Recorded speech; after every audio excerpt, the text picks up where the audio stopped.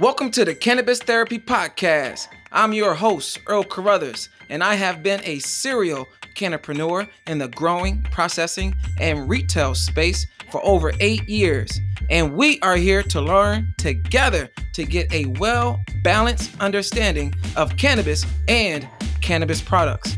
Tune in every week for quality cannabis education for your canna inspiration. Work for me now.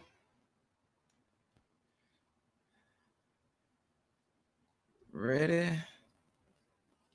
The circle. Am I there? Boom! I am live. Am I live? I should be live. If you can hear me out there in the comments, let me know you can hear me. Let me know technology is working. My people, we are live. Hello, hello, hello. And what up, though? Welcome to the Cannabis Therapy Podcast Show. Thank you for the hearts. I love it. I love it. I love it. I'm feeling amped up. Woo! Yes, we have a very good show for you today. Welcome to the Cannabis Therapy Podcast Show. This show is here to help you avoid uncomfortable, bad experiences. Everybody has that story where they ate too much of a brownie or something like that. Well, maybe you got some shady product or you went to some alley. Well, we want to help you avoid that stuff through education, through making connections. This is a live show. You can connect with each other. You can share phone numbers, your social security numbers, whatever you want to do. This is live in the comments. This is all good. And through advocacy as well. This is more than this. First and foremost, this movement is about stopping people from getting arrested, prosecuted, and put in jail over a damn plant. Not about billions of dollars. So that's what we got to stay in the forefront as well. What's up, Stace? I see you in the comments. I appreciate it. What's up, Q? I see you out there as well. I love it. All right. So, yes, this is a Cannabis Therapy Podcast. We have different topics every single week that fall underneath a different series. For example, we have a Cannabis Therapy series. We get into like the science of cannabis, how to use cannabis, like endocannabinoids, how it works with your body. We have the history of cannabis. Anytime something changes in the laws or we go back into history to understand where we came from, we got that. We also teach you how to grow as well. We have your Grow Your Own series because there's nothing more better than growing your own cannabis at home, where it's legal, of course. Or we also have the do-it-yourself. We get into making products as well, how to make cannabis products from a therapeutic point of view. But in this series is the Cannabiz Connect. So we're going to talk about cannabis banking. We're going to get into recent federal and state laws and strategies to bank with cannabis and what's wrong with cannabis. We're going to get into what is up with cannabis banking, and that falls underneath our Cannabiz Connect series, which is for budding entrepreneurs who are looking to get into the industry or who are in the industry to kind of fine-tune their skills and stay on top of what is going on in the cannabis industry. Yes, hope you have followed all of that. If you didn't, you can always go to the free hub, cannabistherapynetwork.com or .org. cannabistherapynetwork.org. It's a free hub. You can rewatch all of our YouTube videos, all our live podcasts. You can search through all the content and all that jazz. cannabistherapynetwork.org. Jen, would you please put that in the comments? Cannabis Therapy Network, and everybody give a clap for Jen. Jen's in the background right now, but she's in the back showing us love all the time. Thank you, Jen. All right, we have a special guest. I can't keep him waiting too long. I know he's like I won't say McGregor because he broke his ankle last week. But we're going to say he's like a heavyweight champion in the background right now, ready to get up here. Give a brief introduction because I can't talk about cannabis banking just by myself. We have to bring him an expert, and we have one heck of an expert named Rod Kite. Man, you know what? I never asked how to spell his last or say his last name. I hope I said it right, Rod. Rod Kite, or he's gonna correct me if I'm wrong, but it's all good. I got Rod. Rod is being known for being a accomplished and award-winning cannabis attorney, author, and advocate. Yes, Rod is also the author of the Cannabis Business Law, the first legal business premiere for the cannabis industry. Yes, check that out, Cannabis Business Law. He's the author of that book. And something that's really impressive about him, he was featured in Beyond Rope and Dope as one of the best lawyers in America, Winter Business Edition in 2017. That's in America, people, not like, on a corner, but one of the best attorneys in America. He is joining us live from Mexico. What is going on? Let me get him up. Come on, internet. Work for me now. Work for me. Are you there? Rod, can you hear me? I can hear you. Can you hear me? Yes. Welcome to the show, fam. I'm really happy to be here, Earl. Thanks for having me. I appreciate it. I love the energy. I love the education, and I'm really excited about today's show. Before we get started, two things. One, I want to congratulate you on pronouncing my name right the first time. I assume I'd forgotten it because I grew up answering to all sorts of things that were not my last name because it's a little bit weird. But it is Kite. It's like night, but with a K instead of an N. So thanks a lot for that. Secondly, I am in Mexico. It's beautiful down here right now. Mexico is legalizing as we speak, as we discussed before the show. But that also means that sometimes the internet connection is not great. So can everybody hear me okay? Is it coming through? Let us know in the comments if you can hear Rod. Thank you. Thank you. Yep, we got some claps. We got some claps. We are looking good.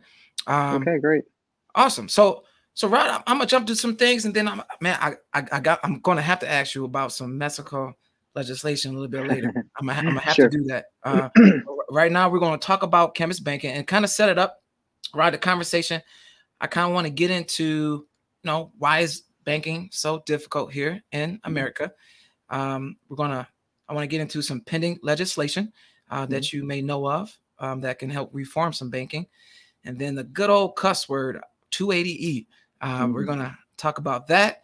And then some best practices, despite all what's going on for cannabis banking. And then we're going to look into your crystal ball, Rod. I know you have a crystal ball of cannabis banking in the future.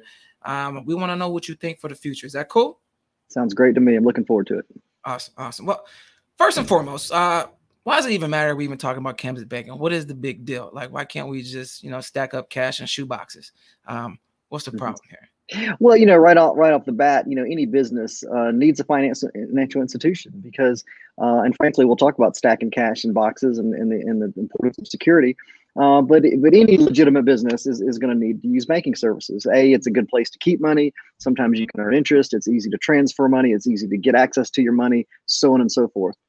And the problem with cannabis banking, and I'm going to use the term, a lot of times you'll hear marijuana, just as a little aside. Now, marijuana has a terrible history in terms of the use of that term. But I use the term marijuana specifically for a couple of reasons. One is because that's the term that's used in most statutes, and certainly the federal statute. And it's important as a lawyer to be specific with language. But also, we've had a little bit of cannabis reform at the federal level in the form of hemp. And so we actually have two forms of cannabis from a legal standpoint. One is hemp, which is legal at the federal level, and the other is marijuana, which is illegal at the federal level. So I just want to apologize in advance. Sometimes when I use the term marijuana, people say you shouldn't be using that. I agree. Cannabis is the right term, and I think 10 years from now we'll all be using the term cannabis, and legally or not. But I have to use it now sometimes for our purposes with the law. So with that being said, marijuana banking, the problem is that marijuana, even though it's legal in some form or fashion in most of the states under state law, it is still illegal. It's a Schedule 1, the highest, or most restrictive schedule under federal law as a drug. And because it is federally illegal, banks have concerns, and their concerns we can talk about, but their essentially primary concern is being implicated for trafficking in marijuana by virtue of providing banking services to their customers. And so that's the problem. And most banks will not bank marijuana services or customers. And that's primarily because the main rule, because it's fairly illegal and it's a Schedule 1 substance as we pertain marijuana, not hemp, right? That's correct. And hemp is cannabis with no more than 0.3% delta 9 THC. Anything else with anything above 0.3% is marijuana. And so, again, it's a Schedule 1 controlled substance under federal law, and the possession, distribution, or sale of marijuana remains illegal under federal law. And so any contact with money that can be traced back to a state marijuana operation, even though it's perfectly legal under state law, could still be considered money laundering and expose a bank to significant legal, operational, and financial risk.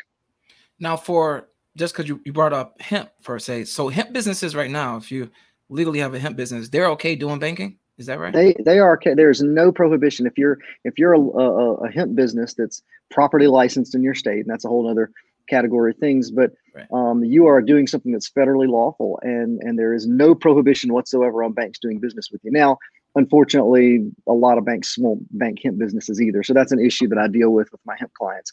But technically speaking, you might as well be selling and possessing and trafficking shoes or bicycles or whatever when it comes to hemp. It's perfectly legal at the federal level.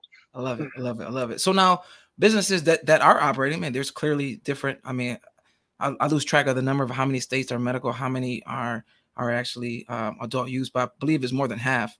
Yeah, but now, for sure. now we have more than half of the states medical or adult use. What are those businesses doing now? Well, they're doing a lot of things. A lot of them are using credit unions. Credit unions are, some of them are chartered such that they're under a state law rather than governed by the FDIC, the Federal Depository Insurance Corporation. Some are using banks that are specifically chartered for cannabis banking, and they're set up and they have different sort of structures as to how they operate to bank cannabis customers. And there have been some lawsuits in the past and a lot of fights with these banks and the feds and whatnot in terms of what they can do. A lot of businesses are just using cash. You talk about the shoebox effect there. And some marijuana businesses are desperate and they're not being truthful with their banks, which is that's not anything that I recommend, but it's just something that's happening. So we have a hodgepodge of things that are happening. I read a report. I think it's the latest report. It may not be, but at least as of March of 2020. So we're, a little over a year ago, there were 710 banks that were reporting to to FinCEN, which is the Financial Crimes Enforcement division of the federal government. They oversee banks. Right. Were reporting that they were banking marijuana customers. 710 banks. That was down a little bit. Wow. And if there is a more recent report, my guess would be, and I could be wrong, that there'd probably even be less. With COVID and everything else, but we're hovering in the country with a little over 700 banks that will openly bank marijuana customers. Now, would that be how? Because you still go into some of these licensed retail stores and they're accepting credit cards Right. payments. Is that in tie with maybe those 700 or so banks are allowing that, or is that a different ball game in itself too? No, that's a great question because and I think it's important to tease out. There's a difference between a bank, as we think of it. It's where you go and you deposit your money and you withdraw your money, and a merchant processor that's the one that takes the money from here and transports it to here from bank to bank. And merchant banks and services are often associated with a certain bank, but not always. And typically, the problem there is even if you have a merchant processor that's affiliated with a bank that will accept and everyone's happy and cool and okay with marijuana and understand it, Visa and MasterCard, the sort of the high end that control these things all over across the globe, typically have a ban on it. So for merchant processing is even more difficult, and you see a lot of different solutions being offered. And frankly, some of those solutions are that these dispensaries and retail shops are maybe coding this transaction as something other than what it is in order to get it through. And again, I can't recommend that, but I do know it's happening. That can have some pretty bad ramifications though if those people are caught. Okay. Noted. Now, is there with all these problems? I mean, obviously with collecting nothing but cash, that creates a security issue. Yeah. Is there anything in play right now as far as reform that could be pending to help change some of this? I heard about like the Safe Banking Act and kind of MORE Act. Is that kind of may help this situation? Yeah, I think so. Let's talk about those. So first of all, to the little preamble to our discussion of the SAFE Act is this issue of security. Cannabis is a desired product, and it's wanted in states where it's legal and it's wanted on the black market. And so you got to have your security in place regardless. But if you're dealing with cash, and you're likely going to be dealing with a lot of cash, because even if you have a good banking relationship and you do banking and you've got a good merchant processor and you're like, we're a business and we're happy to have our bank relationship. A lot of your customers, don't want to have any sort of record of anything. So they're going to still walk in with cash. You're going to have to be dealing with cash, and you need to have good security, and that's a whole nother discussion. But generally speaking, it's reliable, loyal, appropriate security. You've got to have places to store the cash. You've got to have different routes that you take so people aren't following you. There's a whole thing there. But when we talk about banking, which is really the most important thing, the primary legal vehicle right now is what's called the Safe Banking Act. And the Safe Banking Act is a bill. It hasn't become law yet. And just a little primer on federal law. I'm thinking back to the days I grew up in the 70s and 80s. There was the cartoon where the bill becomes a law, and I forget how there's a whole song that goes about that. I always try to remember that too, because man, they played that video when I was in high school and then middle school. The bill.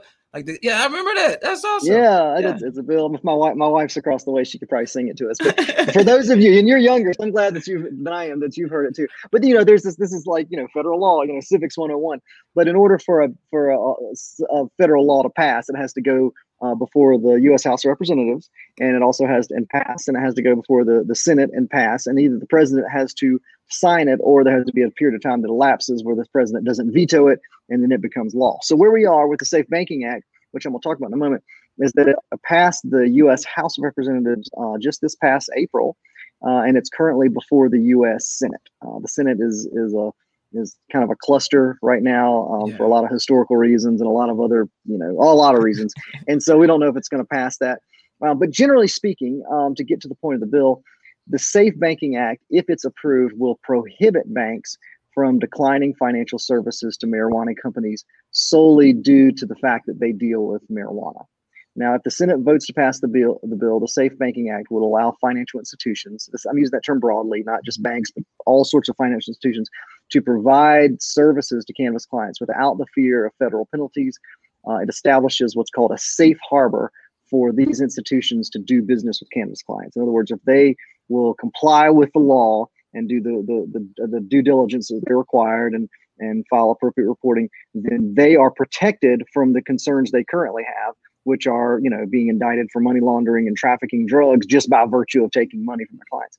So when we talk about the concept for SAFE, in other words, protecting financial institutions so that they will now be required to offer services to marijuana businesses, it actually has broad bipartisan support. And you think, okay, and I'm using broad strokes here, but generally Democrats are in favor of marijuana cannabis legalization. Republicans not so much, although they're coming along.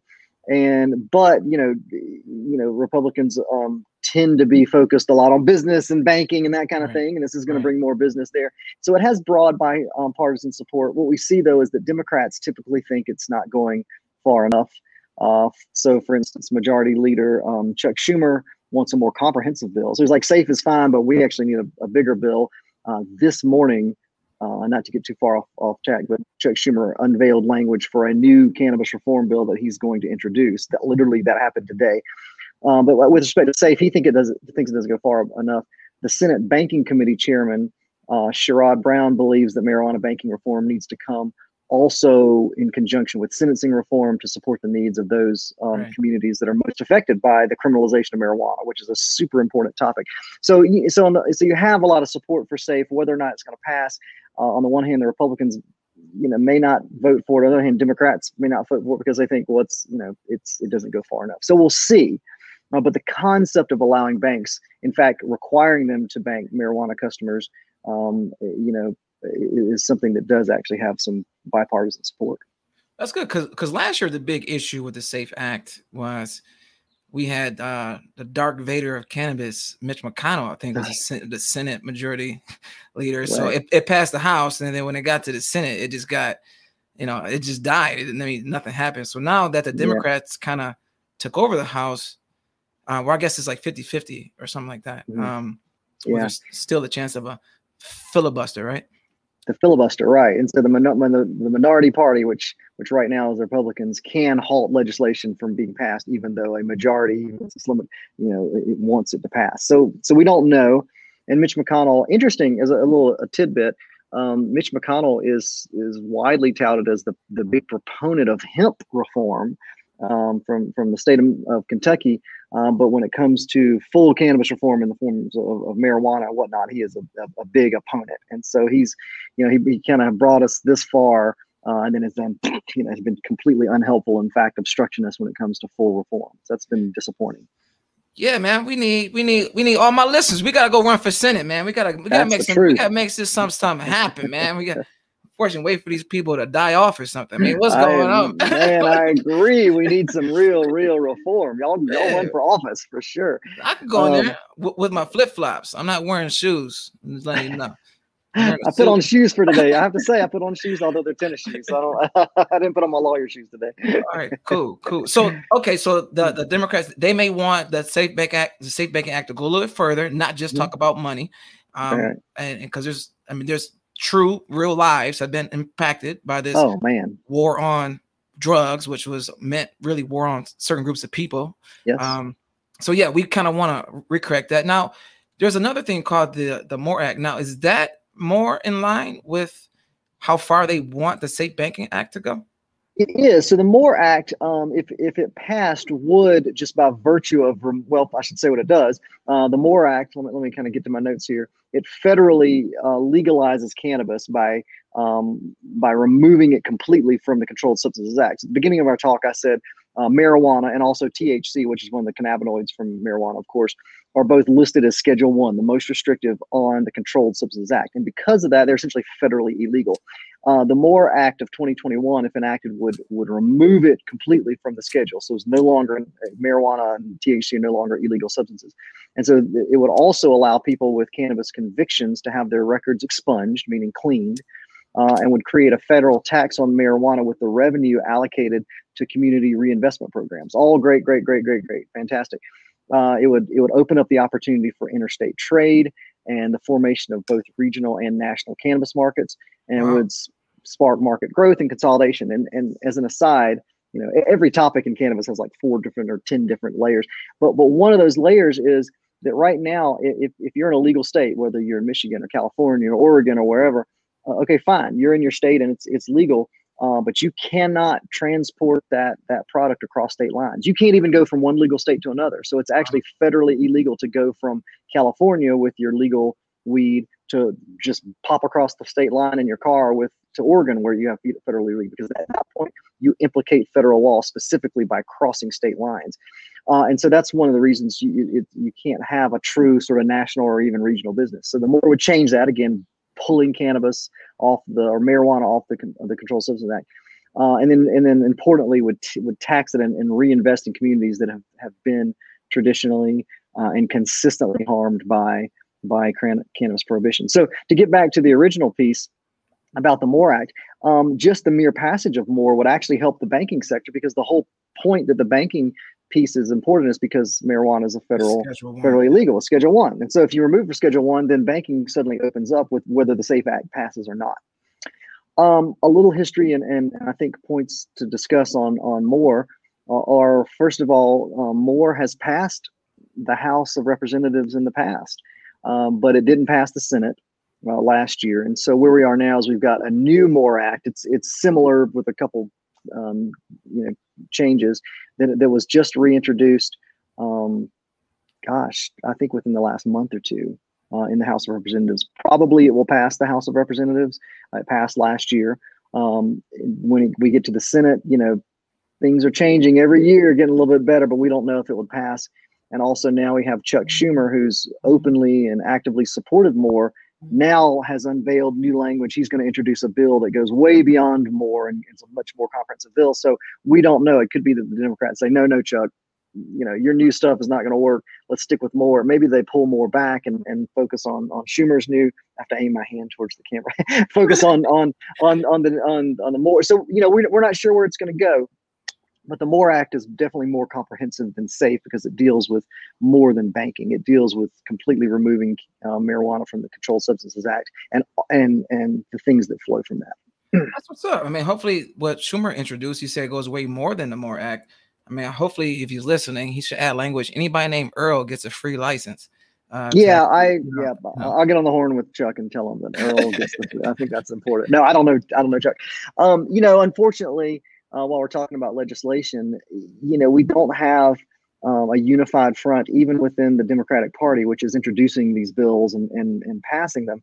So Chuck Schumer just today been a big advocate for marijuana reform, introduced new language for a bill he's going to introduce into the Senate. But on the other hand, you have our president, who is not in favor of cannabis reform. At the most, he wants to go this far. And so, we're not sure where this is going to go, but every year seems to bring us closer and closer to that critical mass. So and it's important to let you. Sorry, no, you get a lawyer on the show, and what do we do? We talk. Go. But I think for the listeners out there, it is enormously important for you to make your voice heard. Your representative, maybe representatives, I should say, both local and state and national, may be very pro cannabis. In which case, they need to know that their citizens are in favor of what they're doing, but they may not be, and they need to be educated. They need to know that people care about this issue. So put it out there. I think you need to stay in contact with your representatives. That's what's up. No, I mean, vote, people. Vote. We gotta put what we want in action. We gotta put our beliefs into action. That's what's up. Now it sounds like also with the MORE Act that when you said it would kind of lift, I can be able to travel from state to state. Hopefully none of you guys do that now, okay, people. But from traveling from state to state, that seemed like it could open up an opportunity for interstate commerce. To where if you have a shop in Oregon and then maybe a new state like Idaho comes along, and Idaho can now buy, cannabis from Oregon or Michigan, and it could be shipped if the MORE Act passes. Does that sound? That's exactly right. So you can have it. Yeah, you can ship across state lines. As if you're a supplier, if you're a retail store and you're buying, you expand your options greatly. And in fact, as we see the world beginning to come online with cannabis reform, we talked about them in Mexico, and they're moving along. Some European countries are starting to move along, South American countries, and so the ice is beginning to fall with respect to cannabis reform throughout the world. But right now, even if you're again in a state legal, in a facility where you produce cannabis products or cannabis itself or sell it, you can only sell within that state. You can't even sell it to a country where it's legal, right. Some other buyer elsewhere. But this would, once we remove marijuana from the Controlled Substances Act, that opens that up. So the world becomes your oyster, becomes your marketplace. I got a feeling Amazon may be pushing for this MORE Act. Nothing else. Yeah, that wouldn't surprise me at all. All right, now for the for businesses that are currently operating, and we got the MORE Act that's still at the House. We have the Safe Banking Act, which is a little bit further along at the Senate. Mm-hmm. In the meantime, people are still operating. What is going on with their taxes with this thing called 280E? Oh, just more and more difficulty. So it's tough to run a cannabis business, and that's what we advise cannabis businesses every day. And there are a lot of hurdles, a lot of creative, smart, entrepreneurial people that I really like and respect that we deal with, because there's all these hurdles, and the landscape is changing. But one piece of the landscape that actually hasn't changed for a long time and needs to change is IRS code 280E. Now, we talked about taxes and IRS, and so don't everybody go to sleep. This is actually hugely important. What IRS 280E does is it's a very small provision in the tax code that says that no deduction can be taken and no tax credit given to for any amount that's paid or incurred in carrying on a trade or business if such trade or business consists of trafficking in controlled substances under federal law, regardless of if you're state legal. So to sort of translate that to more human terms, and I'm actually I copied and pasted from the IRS itself that I'm gonna read if you're gonna let me here in a second. But essentially what happens is, if you run a business, just a standard business, let's say you've got a shoe shop and you sell shoes. Well, you bring in X number, $100,000 a year. Let's just make up a number. Well, of that $100,000 a year, you may pay, $10,000 in rent. You may pay another $8,000 in marketing. You may pay $20,000 to your employees. You've got the cost of the goods. You got to buy the shoes that then you resell at a profit, and so on and so forth. You've got all of these expenses. So at the end of the year, you brought in $100,000 in revenue, but the amount of money that you actually make, that your profit might be, I didn't keep up with the numbers, but let's say $22,000, and that's your profit. And in a normal business situation, that's what you pay taxes on. You don't pay taxes on $100,000. You pay taxes on the $22,000 that's your profit. Okay. 280E flips that on its head somewhat, and it says, you know what? All those expenses that you pay, your rent, your marketing, your employees, and so on and so forth, guess what? You can't take those as deductions. You can take the cost of goods. So the money that you pay to buy those shoes, Okay, that's fine. You can deduct it. So you've got $100,000. You deduct the cost of the shoes that you purchased that you're going to resell. Let's say that's 20,000. So you're actually taxed on everything else. So you're taxed on money that you actually didn't make, money that you actually paid out to run your business.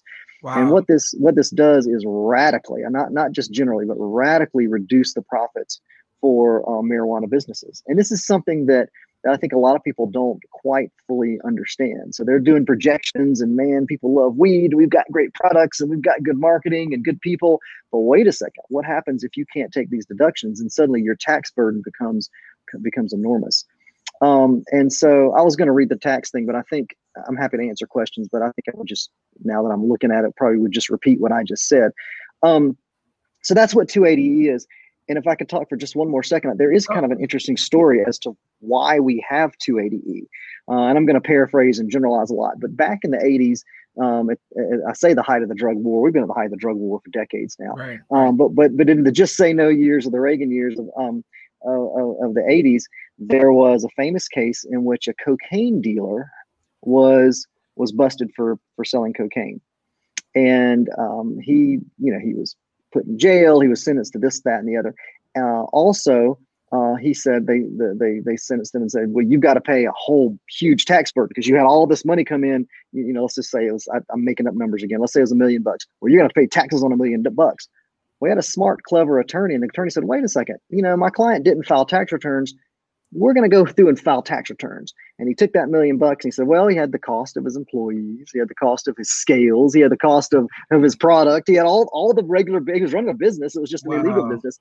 And it turned out that his tax burden, once he filed tax returns, was radically reduced, and that was an outrage, And so back in the day, everyone said, "Oh, this is crazy. This drug dealer should not be able to take deductions on the tools that he used and the expenses he used to sell drugs." So that's when 280E was implicated, and it kind of made sense at the time, and no one really looked askew at it. But now in this era where we have legal businesses that are operating completely lawfully under state law, are still federally illegal. They're still under federal law selling a controlled substance. 280E applies to them. And Wow. that's So the because problem. of case law, 280E came into play. Yep. And it was more from a cocaine case. But now Yep. that states, and that was a federal, was that a federal case? Wow. Fed case, exactly. Yeah. Wow. So now it applies to state legal marijuana businesses. Any business that's trafficking in illegally trafficking in a controlled substances, 280E is going to apply.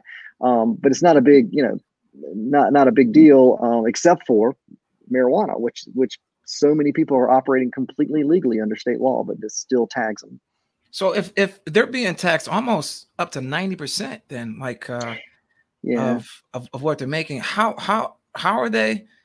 I mean, are they making money? I mean, everyone sees these retail stores, and oh man, there are people coming in and out like it's like soul food restaurant or something. But oh man, exactly.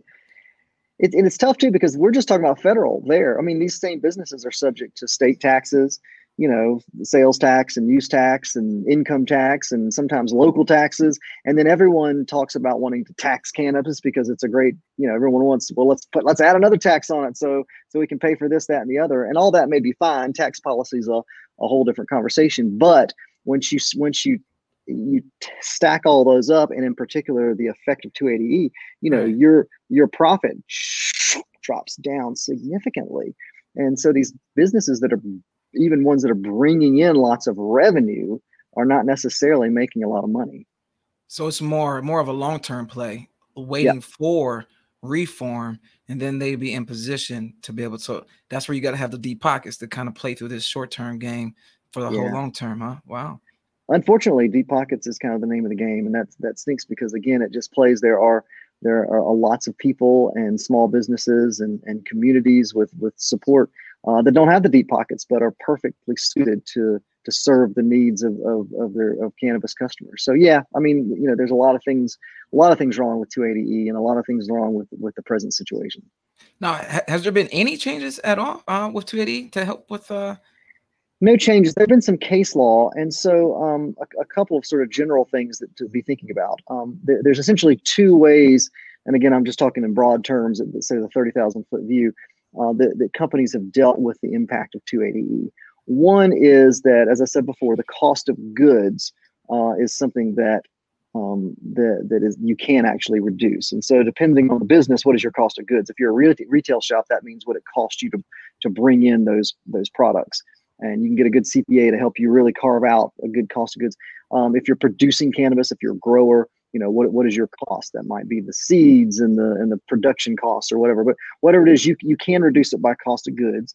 And so there are ways to construct your cost of goods so that they're both legal and help you a lot. The other piece is this tax does not apply to a business that is not trafficking. And so you see a lot of different cases where people or companies have filed tax returns and they said, no, actually, we've got two separate businesses. One side, yep, we understand. 280E applies to us. We sell marijuana. But the other side of the business is actually, we don't sell marijuana at all. We sell merch. We provide services, we provide education, blah, blah, blah. Okay. And on that, 280E does not apply to us. So we're going to take all those deductions on that side of the business. And it really comes down to a very fact-specific situation. The IRS has allowed deductions in situations where it has determined that there are two distinct business ventures, but has denied those deductions and said 280E does apply when the IRS says, no, this is really just one business entity and you're involved in trafficking marijuana. Period. And there are some cases that are helpful out there. And so I guess the takeaway, and we're going to talk about takeaways, I think, in a moment, when it comes to 280E, it's really, really important to get a good CPA, not just a CPA who's good at accounting, but a CPA who knows and has dealt with 280E, because there are strategies that are lawful that you can put together to maximize your profits under this onerous tax system.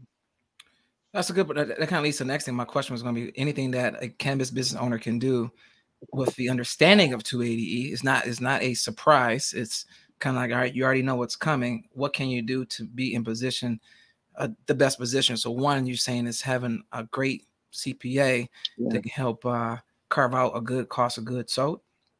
Mm-hmm.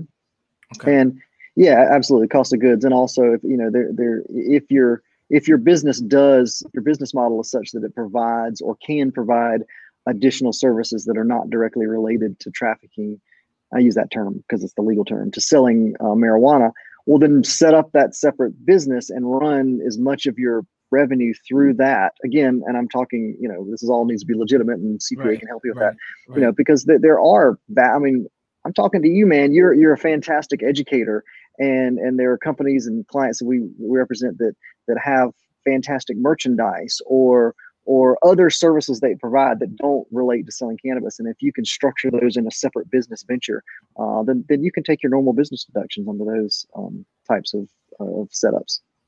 I like it. Yeah. I'm more than just cannabis. I'm an educator. Like I tell my wife, I'm more than just a husband and man. I'm a lover too.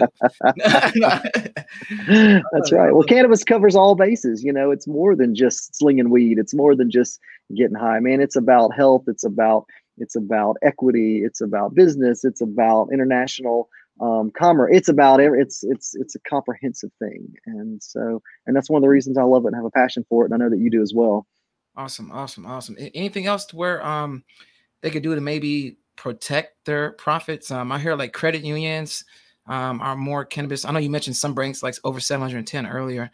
Are those more like small banks that someone should look for? Or? Yeah, so usually small, credit unions are great institutions, and I think to a lot of us unschooled in the ways of banking and financial institutions, a credit union just looks like a bank. But there are a lot of distinct differences between a credit union and a bank. Typically, credit unions require you to be a member, and membership sometimes is limited to a certain trade that you're involved in, or community that you live in, or activity you're involved in. But there are a lot of different credit unions, and they have very often really good services. And I'm just talking generally. And certainly credit unions have really led the way in cannabis banking. And then also sort of smaller state or regional banks are ones to look for. So I really like dealing with these smaller banks. They know their customers, they know what services they provide, and they really try to carve out helpful banking services for smaller businesses, people like you and me and your listeners who want to do the right thing and are not, a Fortune 500 company. Okay. Now, are you a CPA as well, or an attorney that practices tax or helps with taxes? Or? Good question. I'm not a CPA. We do some tax work. Most of our tax work has to do with tax controversy. The IRS has determined that someone did something wrong, and we step in to try to help. And also we've done some tax litigation. But no, there are CPAs that are focused on cannabis and focused on doing it right, and they can be found. I'm happy to help connect people too.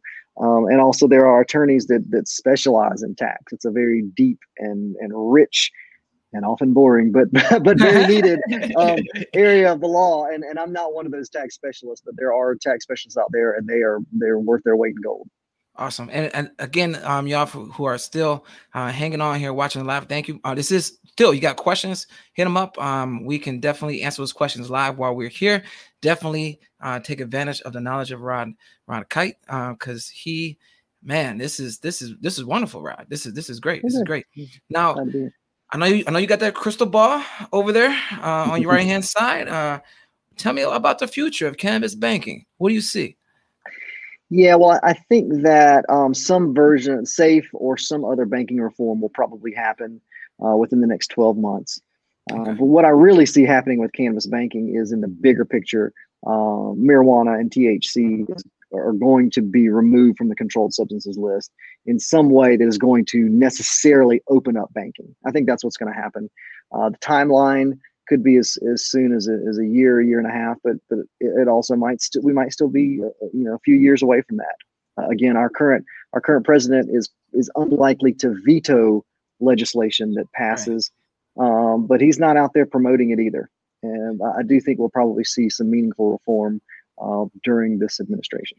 Now, wasn't Harris, our vice president, responsible for sponsoring the MORE Act or the Safe Banking Act? I think so. Actually, I didn't pull that up, but I think so. Harris has a little bit of a checkered past, given that she's done a lot of marijuana prosecutions in her prior career. But to her immense credit, she's come around, and she is an advocate for cannabis reform. And I think that she's made a lot of headway in that respect. Love it. Now, all right, are we gonna wrap up some of these takeaways? Key, actually had a question. As far as if we went schedule, if it was descheduled, I was hoping it didn't go to schedule 2, 3, or 4. It just, I know, just went off the whole schedule. Right. Because would there be opportunity to regulate cannabis like tomatoes? Because that's my goal. I want to see cannabis regulated like tomatoes.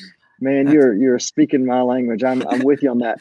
Unfortunately, I don't think that we're anywhere near that. What's the Schumer language that he just revealed today is probably the most sweeping, comprehensive, progressive language that we've yet seen. And I've only had a chance to skim over it. And even in that capacity, it does a lot. It does a lot of great things. And I'm not prepared to really talk too deeply about it. But I'll say that even under that thing, it would still put cannabis as being regulated like tobacco and alcohol. So it's still kind of under the vice category in terms of being regulated by a federal agency.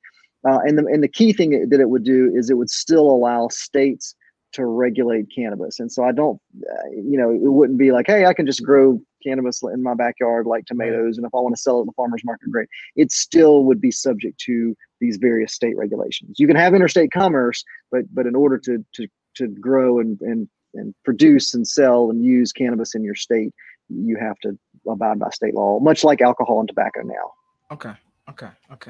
So we'll wrap up some key takeaways. We do have a couple questions in the audience. We'll get to that in 1 second. So all right, so there's a conflict between state and federal laws. We understand that's the main problem with banking. We have some hope. Safe Banking Act or the MORE Act could come around and be their knight in shining armor, per se, as long as our good old politicians help move it forward. And then 280E is still a real issue right now. If you're in the game now, you got to know someone like Rod with some deep pockets who's living. I don't have deep pockets, but I got some knowledge. But there's some hope, though. Like you said, at least this is a lot different from 5 years ago, 3 years ago, even 2 years ago. The conversation seems to have shifted, and it's really inevitable. It's just a matter of when and what is it going to look like. So Anything else you think we should add to the key takeaways, Rod? No, I think you've covered them. I think we're great, and that's a lot. That's a pretty comprehensive overview of sort of these financial pieces of the law. Awesome. So I got your information up here, how people can get in touch with you. I got Rod at kitelaw.com. And your primary focus is, I know you mentioned earlier, as far as if there's an issue with taxes, you will help kind of resolve that. So is that for someone who's in business or also personal, or both? Business. So just to give a quick little 15-second, my law firm represents businesses in the cannabis industry. So we provide a lot of business services such as business formation, business dissolution, contract negotiation, joint ventures, all the sort of typical business stuff that companies need. We also do a lot of compliance work. So if you're selling hemp or cannabis products, and you're trying to comply with state or federal regulations, whether it be in terms of marketing or manufacturing or transporting products, or are you compliant? Intellectual property protection, international commerce, and we'll do some tax stuff.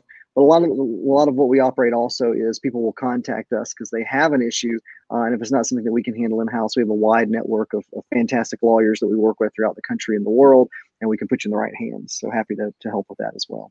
Awesome. We have a question from Lewis Smith, who says, it's pretty much on line what you're just talking about. What are some other resources you would recommend for a neophyte attorney dealing with cannabis businesses? That's great. So some of the resources, I'd say the main resource is the International Cannabis Bar Association. It used to be the National Cannabis Bar Association, founded by some of my friends in San Francisco, and it's got a very robust and very open and welcoming group of attorneys throughout the country. And within the past year and a half or two, it's expanded internationally. And so the INCBA, International Cannabis Bar Association, is a fantastic resource, and I just can't recommend it enough. I'm happy to talk. I talk with neophyte attorneys and young attorneys all the time. They reach out to me. And then one of the things that I'll say, because this could be a whole nother show, but I'll say is, when we talk about cannabis law, cannabis is a thing. It's a product or something that we use. And so really it touches on most of the traditional areas of law that we think about, whether it be securities law and raising money for a cannabis business, whether it be employment law, and including things like workers' compensation and stuff like that. Or if we talk about compliance, food and drug law, with respect to the FDA and their state affiliates. Unfortunately, now it still involves criminal defense, although hopefully that will go away pretty soon. It involves trademark and patents and intellectual property. So a lot of it involves litigation. And so is to identify what, within the context of law, what areas that you feel like you're best suited for and that you like, and then, move in and help clients in the cannabis industry within the context of what you do well. So we've always, way before we were a cannabis law firm, we always represented businesses. I've done business law for over 2 decades. And so this was a natural fit for us to help businesses navigate this ever-changing regulatory environment. Awesome. I love it. Thank you again, Rob. What's up, Smoking and Cooking? I saw your comment earlier. It said, what up, Del Earl? Thank you very much. Thank you, Q, as well, and Stacey for making some comments. I appreciate that. A couple other comments real quick that we did see from the show for some other podcasts. The importance of pH for home growers. Very important, good information. Thank you, comedian Detroit Red, for making that comment. And then what is Delta 8 THC on that video? I want to thank you for Dennis Harrell, who mentioned my husband used these CBD products from Weedborn and is very pleased. That's what's up. And also in the state of Michigan, we actually just regulated Delta 8. It's coming out in October. Yeah, and I'll say, if I can jump in, my firm does a lot of work with Delta 8. And actually, we wrote the legal position statement for the Hemp Industry Association, which is the oldest. It's the legacy hemp industry association in the country. It's sued the DEA several times. I'm on the legal team suing the DEA about an issue right now with hemp. But we published an 11-page legal position statement articulating what Delta 8 is and its legal status under federal law. And it's on my blog, which you can find at kiteoncannabis.com or cannabusiness.law, same kind of thing. There, and I would encourage you, if you have interest in Delta 8, it's a rapidly moving and evolving subject and product within an already rapidly moving field of cannabis, and it's a lot to know and understand. And you can read that. Certainly reach out. We're happy to talk with you about it. That's what's up. That's what. Yeah, there's a lot of questions about Delta 8. Is it safe, or where can you get it from? Or that's great. That's great. Now, tell me a little bit about Mexico. Hey, what's up, Facebook user? It says Facebook user because if you log in, give StreamYard access to your life, we're able to see your name. But in the meanwhile, hey, what's up? Back to you. Appreciate that. Mexico, yes. That's almost been going on as long as like the Safe Banking Act seemed like they almost legalized, almost didn't legalize. Now it's back and forth. So where do we stand in Mexico right now as far as legalized cannabis? Yeah, it's hard to summarize, but I'll try to do it real fast. As far as medical cannabis, it has been legalized. It is theoretically legal recreationally, but what happened, and it's really interesting, is the Supreme Court in Mexico has ruled on 5 different occasions over the years that the laws prohibiting the personal use of cannabis violate its constitution. Now, how about that? In fact, the Mexican Constitution differs from ours in a lot of ways, but one of the key ways is it said that there is a right to the free expression of personality. The free expression of personality. We don't have that. And the Mexican Supreme Court said, well, prohibiting the use of cannabis violates that very provision. And when the Supreme Court in Mexico ruled on an issue 5 times, it creates a legal precedent. And so the Supreme Court ordered the Mexican Parliament, or Congress, which is just like ours, it's a bicameral, 2-chamber legislative body, to revise the rules in line with its ruling, to revise the law. And the Mexican, for all these years, you're talking about, it's like the SAFE Act. They would say, oh, we're going to get around to it. We're going to get around to it. And they keep asking for extensions. Well, they passed a bill around and it didn't get passed. Or they went back and forth with the bill. And in April, I think I'm getting the dates right, the last extension expired and the Congress did not ask the Supreme Court for an extension. And so what the Supreme Court did, they came in and said, those laws are null and void. Now, it doesn't mean that it didn't open up for commerce. It didn't open up regulation of anything. But what it did say is that people that want to grow or use, if they file an application with what's called COFEPRIS, which is roughly akin to our FDA, COFEPRIS has to allow it, period. So if you have that permit, which should be a straightforward matter to get, I say should, then you can use and grow cannabis. What it's really going to do, though, I think, is finally spur the Congress to go ahead and actually initiate laws that will regulate it, allow for commerce and all these types of things. So we're right in the middle of it right now. It's super exciting, and Mexico is poised to be the biggest legal market in the world. Yeah. I mean, personal freedom. What? Personal free expression. Free personal expression. That's the only 3 words we needed in our Constitution. Are you serious? Isn't that great? Isn't that great? Expression of personality. Yeah, the free expression. So it's fantastic. Free expression of personality. Man, you know what? I got my passport. I may see you soon, Rod, over there. I'm going to express my personality over there in Mexico, which is ironic. I mean, wouldn't the cartel not want that? Is that? That's a great question. I think what we're seeing with the cartel is I don't know much about the cartel, and if anyone from the cartel is watching this, trust me, I'm not trying to get anybody's way, anybody's business. I'm just a little doing my thing. No, the cartels, as I understand it, is a sophisticated organization, and it's probably going to move into other areas and also probably participate in some way, shape, or form too. So I think it's going to be involved and not, as the case may be. That's what's up. That's what's up. So, all right, with that, Rod, I wanna thank you again for your time, fam. This has been great. Time has flew by. Lewis said thank you as well. He said this has been on point. Great information, right on. I think he was talking about me, Rod. I don't know if he's talking about you. I think absolutely was about you. Awesome. It's been great. Hopefully we could do a couple more shows as rules do change, especially maybe we could do something just on Mexico. Yeah, absolutely. Cool. Well, I've enjoyed being here. Thank you so much for having me, Earl. I enjoyed talking with you. Thanks, everybody, for tuning in. Feel free to reach out anytime. All right. With that said, everybody, keep life rolling. I'll see you next week. Thank you, Rod. Peace out. Thanks for listening to the Cannabis Therapy Podcast. For more cannabis therapy blogs and resources, check our website, cannabistherapynetwork.org. CannabisTherapyNetwork.org.